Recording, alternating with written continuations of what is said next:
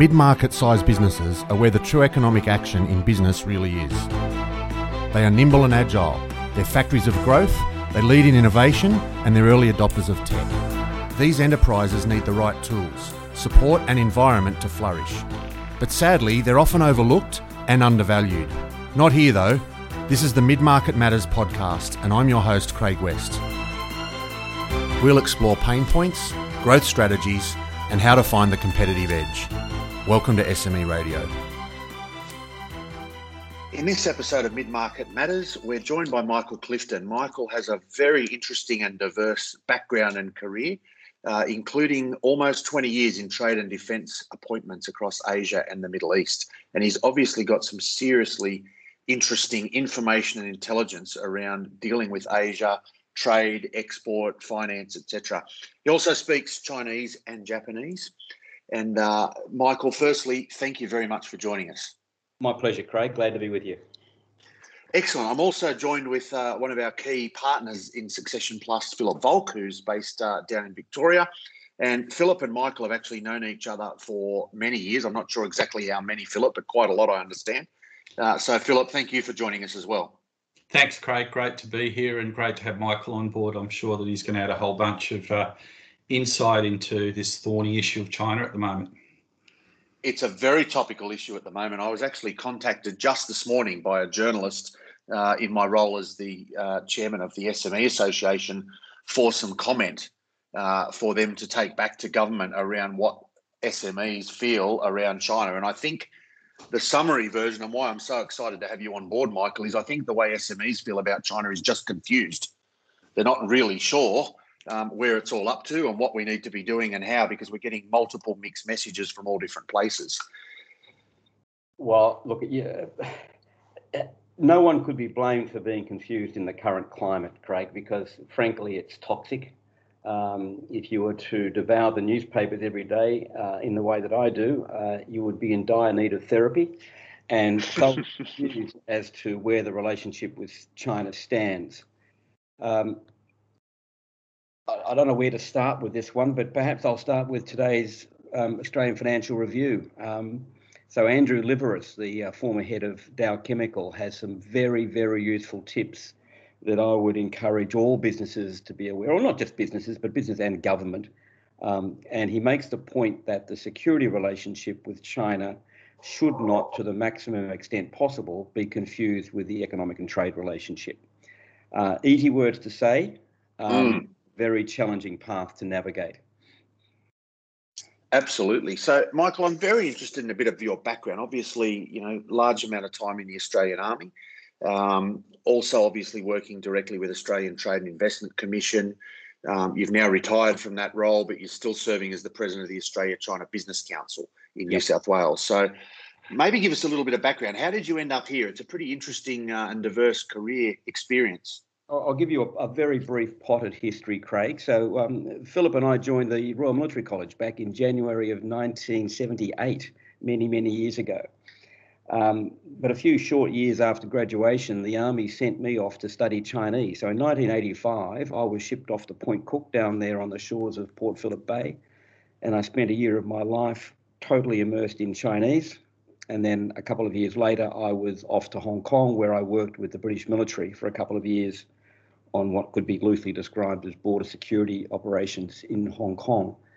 I won't go down the Japan path, but to distill things back in about 2000, I went back to Hong Kong and I was working basically in the China space for around 3 years. And ultimately, I was invited to head up the Australian Trade and Investment team in China, which has about 10, 12 offices across the Greater China, around a headcount of over 100. And essentially, we are there to help, or were there, past tense, to support Australian companies looking to sell their products into the China market. Now, I did right up until the end of 2019, for about 6 years. Then I retired.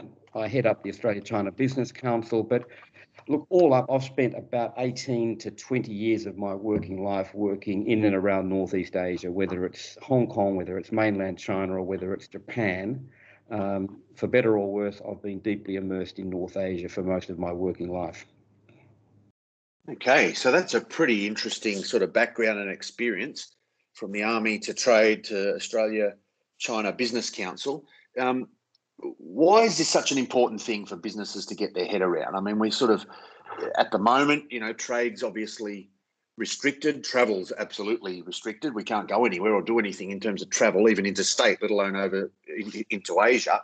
Why do we need to get our head around this issue?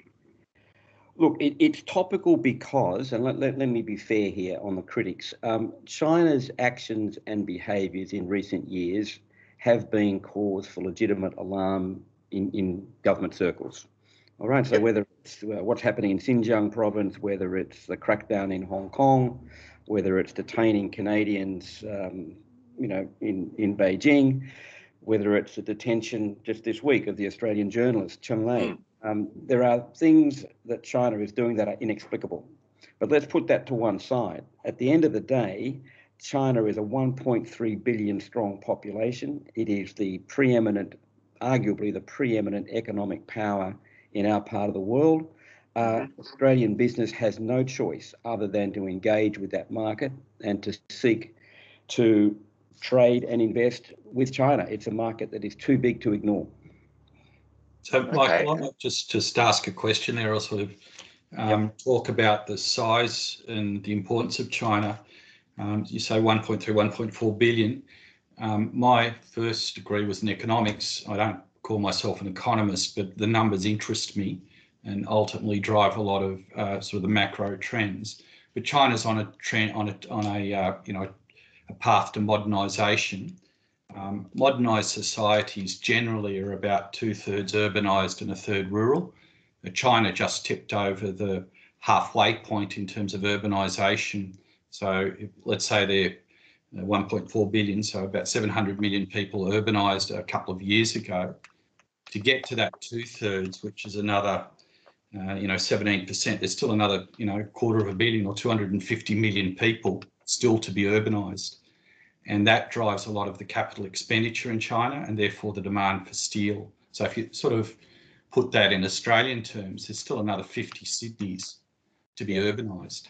Let me rattle off a sort of a massive miscellany of points here.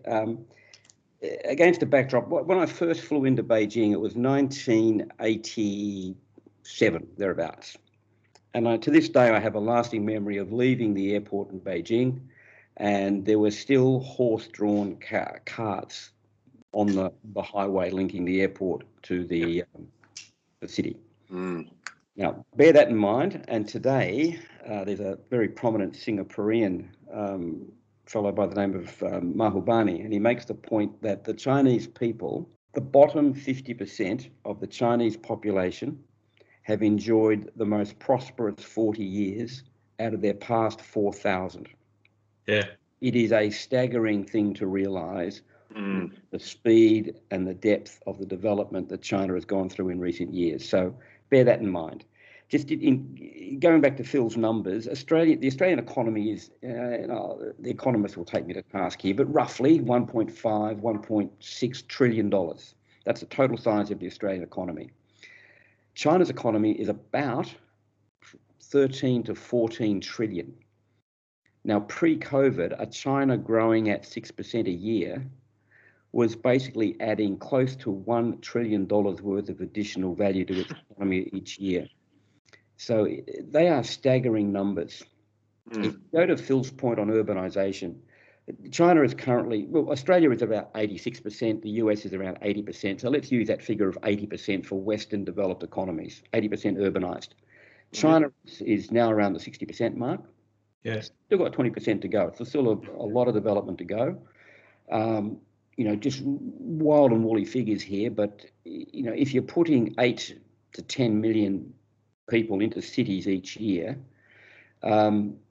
you're adding about a new Japan every 10 to 15 years in China. And a couple of key factoids to bear in mind. Once people migrate from the land into the cities, it's a significant generator of the services economy. So it's generating jobs, employment, and further income. It's a compounding effect. And people who live in cities, rule of thumb here, consume about 50% more calories than people living on the land. And this goes directly to the areas of demand for the things that Australia sells to China. The steel, or the iron ore and the coal, and of course, wine, beef and dairy. You don't really understand that until you know the scale of it. And I remember sitting on the Bund, which is in Shanghai, and just seeing barge after barge after barge of Australian iron ore and coal coming up the Bund to be processed, coming up the river, and it was just amazing. And then to see the cities just growing out of nowhere. But I am very aware that the rate of expenditure on that sort of capital expenditure or infrastructure has slowed down. Look, the economists, Phil, unfortunately for my sins, I devour this stuff, and it really does my head in because I'm not an economist. I'm just an observer. The prophets of doom would say that China this economic model is not sustainable. Yeah. But going back to Mahbubani's point, it's been sustainable for 40 years, and China continues to find a way to muddle through. Now, COVID is a setback for everybody in the global economy, but I think I'm right in saying that China is the only, perhaps Vietnam might be in the same boat, but the only economy this year that will actually have positive growth. Yeah. Alan Kohler last night said India would decline by 30%, yet China will continue to grow. Now, is the construction you're alluding to, Phil, the ghost cities, so-called ghost cities in China, and is that investment, is that economic activity going to produce long-term economic gain? The economists would take that issue. That would take issue with the way in which China is spending money and the way in which stimulus is artificially boosting demand for iron, coal, steel. Now, they may well be right, and at some point, those who predict recession, sooner or later, they will get it right. Yeah, they will. Long and short, though, is that China is actually still growing and still got a couple of 100 million people to urbanise. The rate at which they do that, not really, super important, but the fact is that it will be continue to be a major driver of consumption of goods and services, the urbanisation and modernisation of China for us, and the degree to which we participate in that, I guess, trying to separate out the political or security and the commercial relationship. Are we able to do that a little bit? I don't think so, Phil. I don't think we can. Well, obviously, at the moment, we have, points of pressure, whether it's barley, whether it's wine, whether it's detention of Australian nationals. There are pressure points, and notwithstanding what I said earlier about Andrew Liveris encouraging this sort of separation between economics and trade and the security and defence relationship, there is spillover. It's inevitable. China itself now is talking about what they're calling a dual circulation economy, where essentially what they're doing is bracing themselves for, I'll describe it as a defensive measure in response to the American push for decoupling. All right, so if America, they already have essentially crushed Huawei's access to the chips they need to sustain their business. China will. Part of China's response to that is to go down the self-sufficiency path in a way that's more pronounced than it has been to date.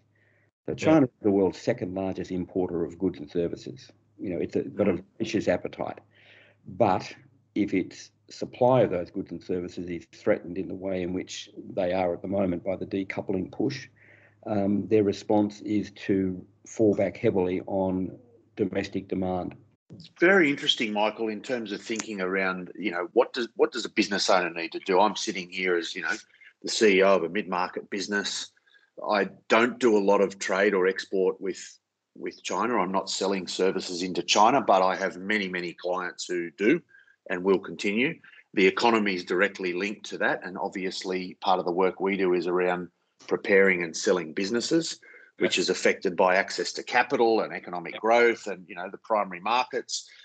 So from an SME point of view, I think it's really interesting. You talk about, the need for more assertive business voices.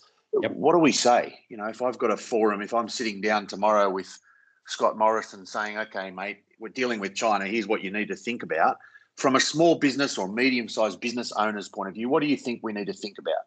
Look, I'm trying to be careful in my choice of words, Craig, and I'm being a creature of government over 40 years. I'm not in the business of throwing stones at the government and saying you've got it all wrong, because it's an incredibly complex dilemma that they're dealing with, trying to balance the economic and trade relationship with, a security alliance partner who, under the current leadership, is somewhat erratic. It's difficult. So I'm not going to pretend to have a magic answer, and if only government would listen to me, all problems would go away. That's not going to happen. I don't think the government is under any illusion as to how important that economic and trade relationship is. It is a complementary relationship, and some have argued that China need us as much as we need them. In a way, that is true. In another way, China's capacity to absorb economic pain is arguably greater than ours, so we are perhaps more exposed. When I say business should speak with a more assertive voice, what I'm looking for is something along the lines of what Andrew Liveris has produced today. Sensible, constructive observations on the relationship that don't go about rebuking the government for getting it wrong, nor attacking the so-called China hawks on a sort of a personal level. He is pointing out the value and the importance of the relationship and a way in which it could be handled, perhaps handled more delicately than it has been in some areas. But for small business, let me follow a very circuitous route here, Craig, and say, at the end of the day, I suspect that many Australian companies, whether they're selling to China or manufacturing in China, they are so absorbed for all sorts of understandable reasons in the day-to-day operation of their business that they don't have the time or the appetite to consume the volumes of data out there on the relationship and which way, the pull and pull on a daily basis. So what I would say to them is engage. There are all manner of sources of support and advice. You don't have to know it all yourself. So you can reach out to, in government, there's the Australian Trade and Investment Commission. There's DFAT. There are Australia-China Business Councils. There are small business associations. There are any number of people who can provide advice and help people navigate their way through the system and better understand it. Australian Chambers of Commerce on the ground in Beijing, Shanghai, Guangzhou, out west in Chengdu. These are Australian companies on the ground in China who would be more than happy to sit down and have a chat to an Australian company looking to source product or resolve an issue in their manufacturing plant. So the point I'm trying to make is there are endless sources of support and hand-holding out there if only people were aware of it and were more prepared to extend their hand in search of it. Okay. I'm interested to follow a bit of a conversation around people and intellectual property and so on. We've got, we've talked about manufacturing, we talked about iron ore and coal and all the big things that obviously food, etc. What's often underestimated is the deep pool of human capital, the intellectual property, the knowledge, the experience around certainly things like secondary education, tourism, obviously a problem at the moment, given COVID. But certainly that pool of human capital is something that we need to address. How much is that being affected currently? Look, I would venture to say that the 1.2 million Australians of Chinese extraction, many of them in the current climate do not feel entirely comfortable. The state of the relationship and people looking at them through narrowed eyes and casting suspicion over their, where do your loyalties lie? Are they to Australia or are they to China? It is difficult for that pool of social capital out there, and I fear we're not using it as well as we could. But the point is, from time to time, the Australian media will focus on what they would describe as the lamentable state of Asian language training in Australian schools and universities. Okay, that may well be true, but let's not forget we have 1.2 million Chinese Australians out there who have native Chinese language skills. So language is not a barrier in the China market. There is plenty of talent to draw on. People need to use it better than we have, or harness it far more effectively than we have to date.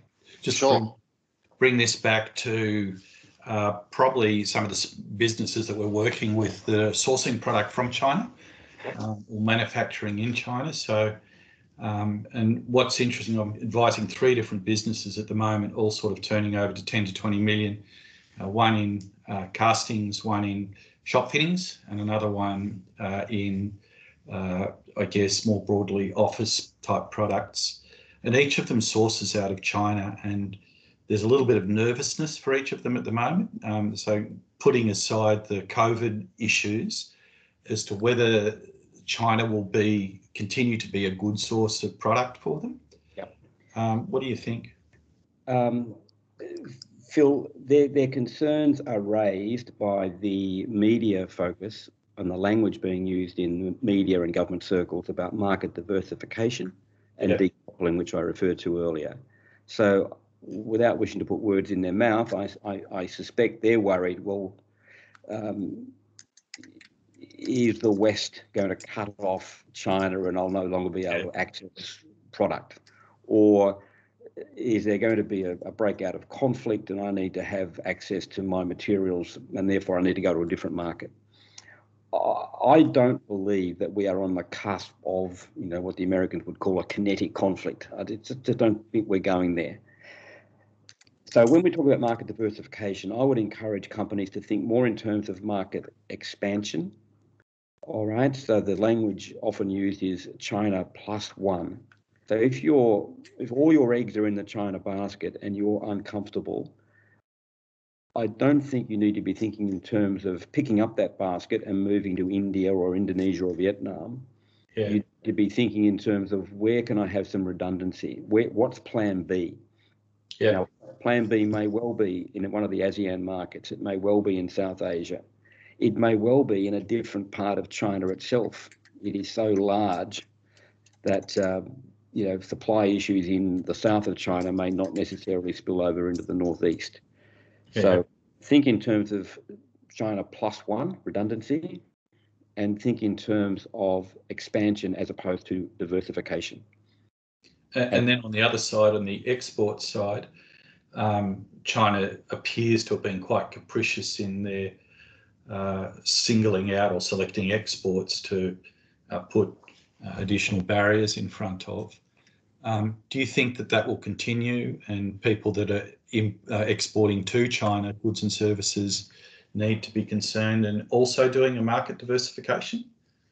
I've got some fairly strong views on this one, Phil. I think what we're seeing I think what we're seeing to date, whether it's barley or whether it's wine, is more in the diplomatic signalling category as opposed to having an immediate hard impact on trade flows. So the numbers as they stand today are that our two-way trade with China continues to grow. Notwithstanding all the headlines. Now, so you wouldn't pick that up from reading all of the other headlines, would you? There's nothing which says, our two-way trade's growing and Australia's trade balance is improving because of the trade we continue to do with China. Well, it's distorted somewhat by the price of iron ore. So again, economists will pass the numbers. But if you look at beef, so going back a few months, China announced that 4 beef processing plants were going to be banned because of some issues with labelling. And I assume there may have been other issues, but labelling. Within a week or two of that announcement, which was greeted with shock horror in the Australian media, China also announced that we had reached the upper limit of essentially our beef sales into China. As agreed under the free trade agreement, when sales reach a certain threshold, a tariff kicks in. So, yes, 4 plants were the target of some punitive action, but beef sales have still continued to grow enormously, such that they've exceeded the agreed limits under the free trade agreement. So there's good news and there's bad news in that equation. So in essence, commerce will continue. There'll be some sort of action, just as you said, diplomatic signalling. but money and goods and services will continue to be exchanged between China and Australia. On the current outlook, yes, Phil, but I'm going to give myself some wriggle room here and say that the outcome of the Ministry of Commerce inquiries into Australian wine will be critical here. So they may well be a year away, Phil. So what does that mean? Why wine particularly? Well, wine is a $1.2 billion export market for Australian wine growers. All right, so China is a critical market. When I went there in 2011, we were selling about $200 million worth of wine to China. We now sell, within a decade, $1.2 billion. Now, if that market is threatened in a real way as opposed to a diplomatic signalling way, then we have much deeper cause for concern. And I can't with all confidence say that won't happen because no one knows. Yeah. All right, but if beef, dairy, wine were affected directly by the state of the relationship, as opposed to genuine consumer demand for those products in China, then we do have serious grounds for concern. The broader issue, of course, is that we don't have a relationship at the moment where China is even willing to sit at the table and engage with the government to have these sorts of discussions. We're sort of into this tit-for-tat exchange, which does not augur well. Michael, such an interesting topic for people to think about in terms of the relationship. The numbers that you talk, I mean, they're rolling off your tongue very easily, but they're massive. Yes. Just the wine industry exports alone are such an enormous part of our economy. So we really need to get our head around this, and hopefully government can get their head around it and come up with a solution as well. Before we wrap up, I would like to ask you the number one tip for mid-market business owners to better understand and better improve, I guess, the relationship and their dealings with China and the wider Asian economy. You're not alone. Don't think as I said earlier, there are sources of support and advice, whether it's banks, whether it's legal firms, whether it's business associations. There are many, many sources of support, and companies should not be sitting back there in their offices or their homes thinking, God, what do I do? Who am I going to talk to? Engage with that broader network of chambers of commerce, peak industry associations, banks, lawyers, etc., because there is rich experience and knowledge out there if only businesses had the time and the appetite to engage it. Okay. And look, talking about rich experience and knowledge, how do people get in touch with you, Michael, if they're interested in engaging your services or getting some help in this space? Retirement home, Craig. Look, I'm happy to take calls from anybody at any time, really, but I'll leave an email address if someone wants to pick me up on anything I've said here. It's MJ Clifton, MJ Clifton 60 at gmail.com. Okay, MJ Clifton 60 at gmail.com. Yeah. Fantastic. Michael, thanks for the time today. It's certainly an interesting topic, and I'm sure we'll be hearing a lot more about it in the future. It's been a pleasure, Craig. Thanks you, and thanks to you too, Phil. Thanks, Michael. Good to catch up. Thanks, Phillip. Thanks for your insights. Really appreciate it. Thanks for listening to Mid-Market Matters. I hope you found this episode helpful and informative for your business. To find out more, go to midmarketmatters.com.au. And to download other episodes, go to Apple Podcasts, Spotify, or anywhere you get your podcasts. Thank you for listening.